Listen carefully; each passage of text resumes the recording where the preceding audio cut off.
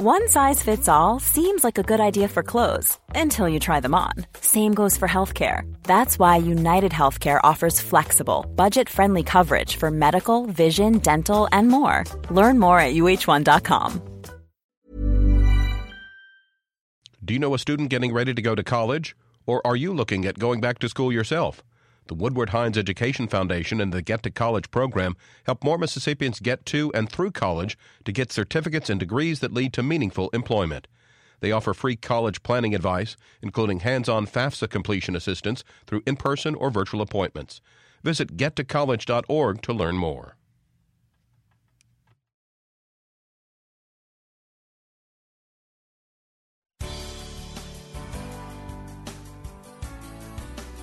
Good morning. It's 8:30 on Tuesday, April 26th. I'm Desiree Frazier, and this is Mississippi Edition on MPB Think Radio.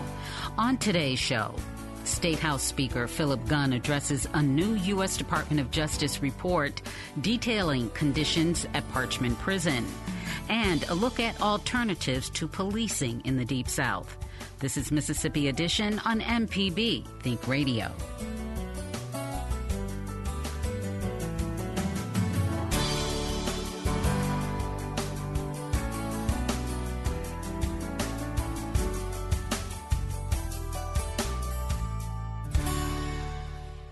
Civil rights groups yesterday filed a lawsuit alleging Mississippi Supreme Court districts discriminate against black voters. About 38% of Mississippians are African American, but none of the state Supreme Court districts are currently majority black.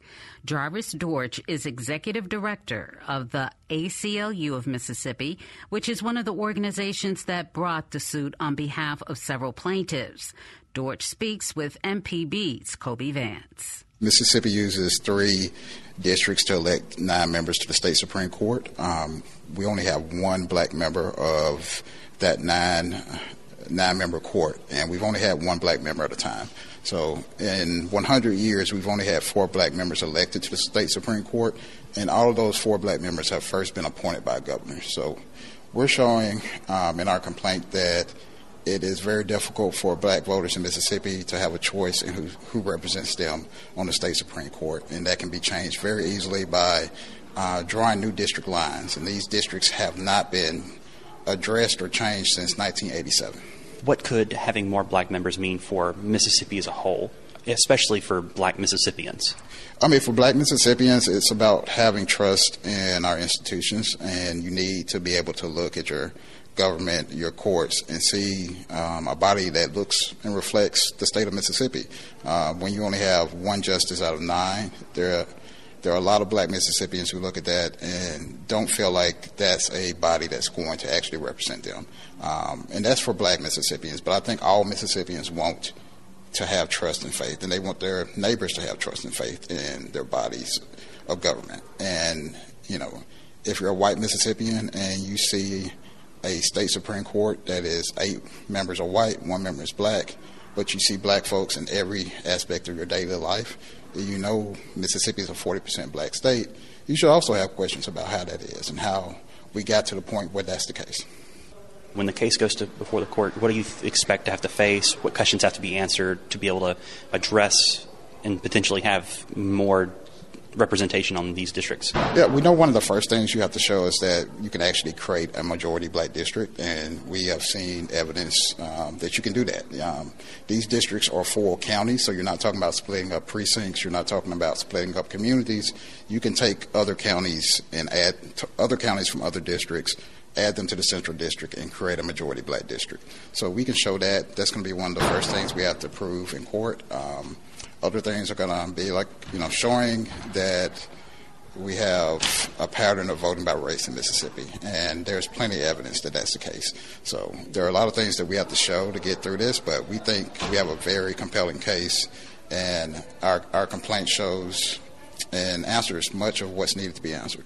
Mississippi has also only had, in addition to only having 4 black Supreme Court justices over the past 100 years, we've also only had 4 female justices over the past 100 years. I wanted to get your thoughts on what this could mean for potentially even women in the state or black women in the state.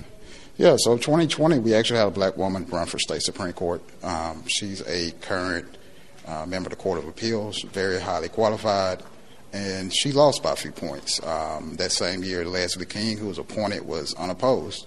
So we know that this district is a tough district for black Mississippians to get elected in, period, but in particular women, because we've seen, across race, that women have trouble getting elected in this state.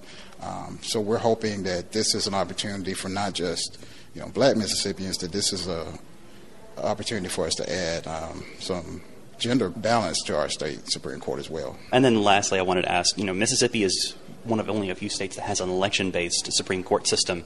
Do you think that would need to be addressed in the future to make a more equitable court system in Mississippi? Yeah, I think there's some arguments, about whether or not we should be electing judges.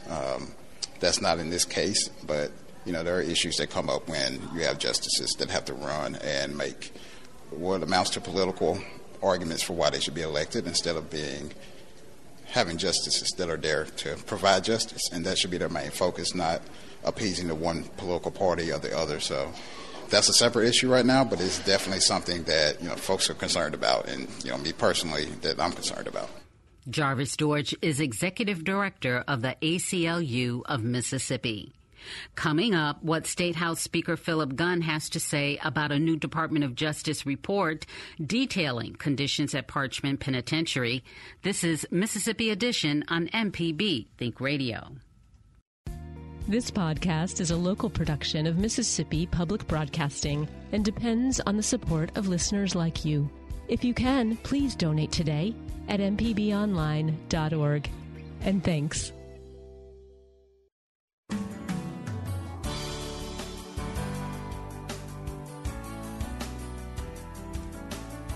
This is Mississippi Edition on MPB Think Radio. I'm Desiree Frazier. I came today to talk about legislative accomplishments. That's Mississippi House Speaker Philip Gunn at yesterday's Stennis Capitol Press Forum, responding to a question about the redistricting lawsuit we heard about a few minutes ago. I want to give my members credit for that. I want to make sure that they get the recognition that they're due. So I'm reluctant to talk about things that are not associated with that. I am not familiar with it. This is the first I've heard of it. I've not read the lawsuit. I know nothing about it, so I'm sorry I can't comment on that. Gunn did indeed spend most of his time yesterday highlighting key bills passed during this year's legislative session, including first and foremost, the largest tax cut in the history of our state. We've cut about a third. Full implementation, it will be about a one-third cut on our income tax. That income tax cut falls short of the total elimination both Gunn and Governor Reeves had advocated ahead in the session. But it does eliminate the 4% tax bracket and shave the 5% bracket down to 4% over a period of years. Gunn also touted new laws that raise teacher pay, legalize medical marijuana, and limit eminent domain, among others. And he addressed the dispute that doomed efforts to recreate a ballot initiative process in the state. The biggest disagreement between House and Senate occurred over what is the threshold required, how many signatures are required to put an initiative or a referendum before the people. Currently, it's 12% of those who voted in the last governor's race.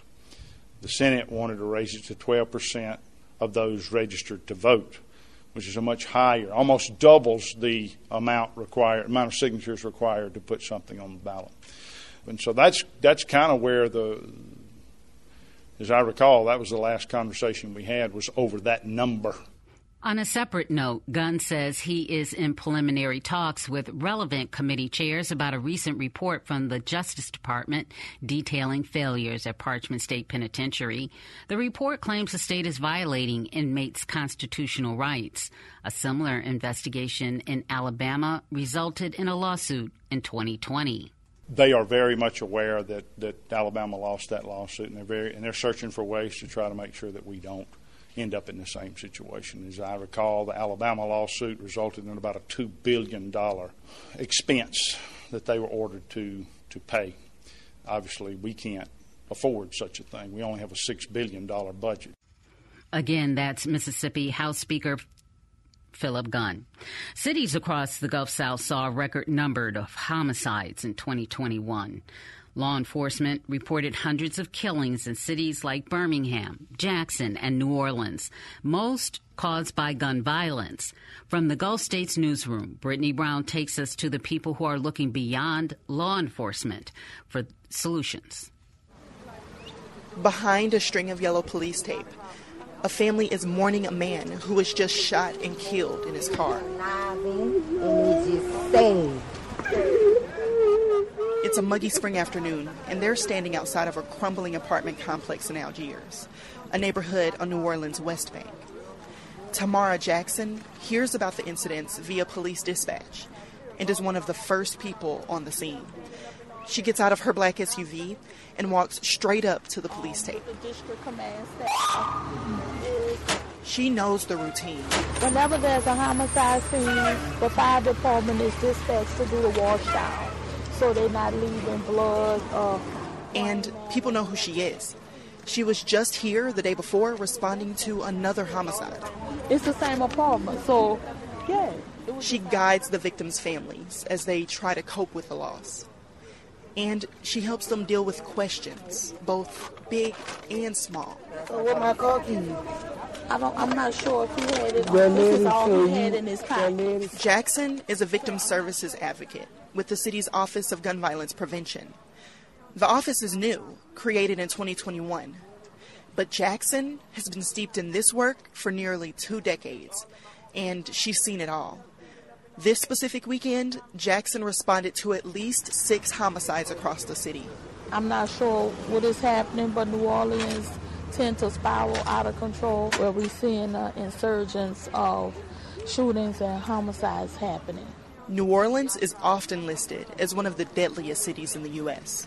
In her role, Jackson also focuses on the root causes of recurring violence. Poverty is definitely an issue. Folks are living in deplorable conditions. Nurse practitioner and associate professor of preventive medicine at the University of Mississippi Medical New Orleans Center is a on majority Southern black Remedy city, Healthy, where 1 out of every 4 residents lives in poverty. Experts who study community violence say those systemic issues make an area ripe for crime. Last year, a record-breaking 218 homicides occurred in the city, most as a result of gun violence. Violent crime comes in waves. That's Samantha Francois, executive director of the Violence Prevention Institute at Tulane University. We are in a peak right now across the country that has been spurred by the pandemic and all of the physical and social isolation and the job loss and instability. The Institute is funded by the CDC, and it's the first of its kind in the Gulf South, one of only 5 in the country. It serves as a violence prevention hub for youth across the region, studying the root causes and solutions. Francois hopes to expand to more cities and rural parts in the Gulf South. And this is, again, my vision, that youth have unfettered access in their schools, in their neighborhoods, in all of the institutions that hold responsibility and accountability to them. Francois also works with community leaders like Tamara Jackson. And for Jackson, this work is personal. After her father was killed in 2000, she made it her mission to help victims' families navigate the criminal legal system and cope with loss. Our service are in line with offering support and addressing the need of the victims and their families, where the police department is more focused on the investigation. Like Jackson, many residents in New Orleans suffer from intergenerational trauma caused by gun violence.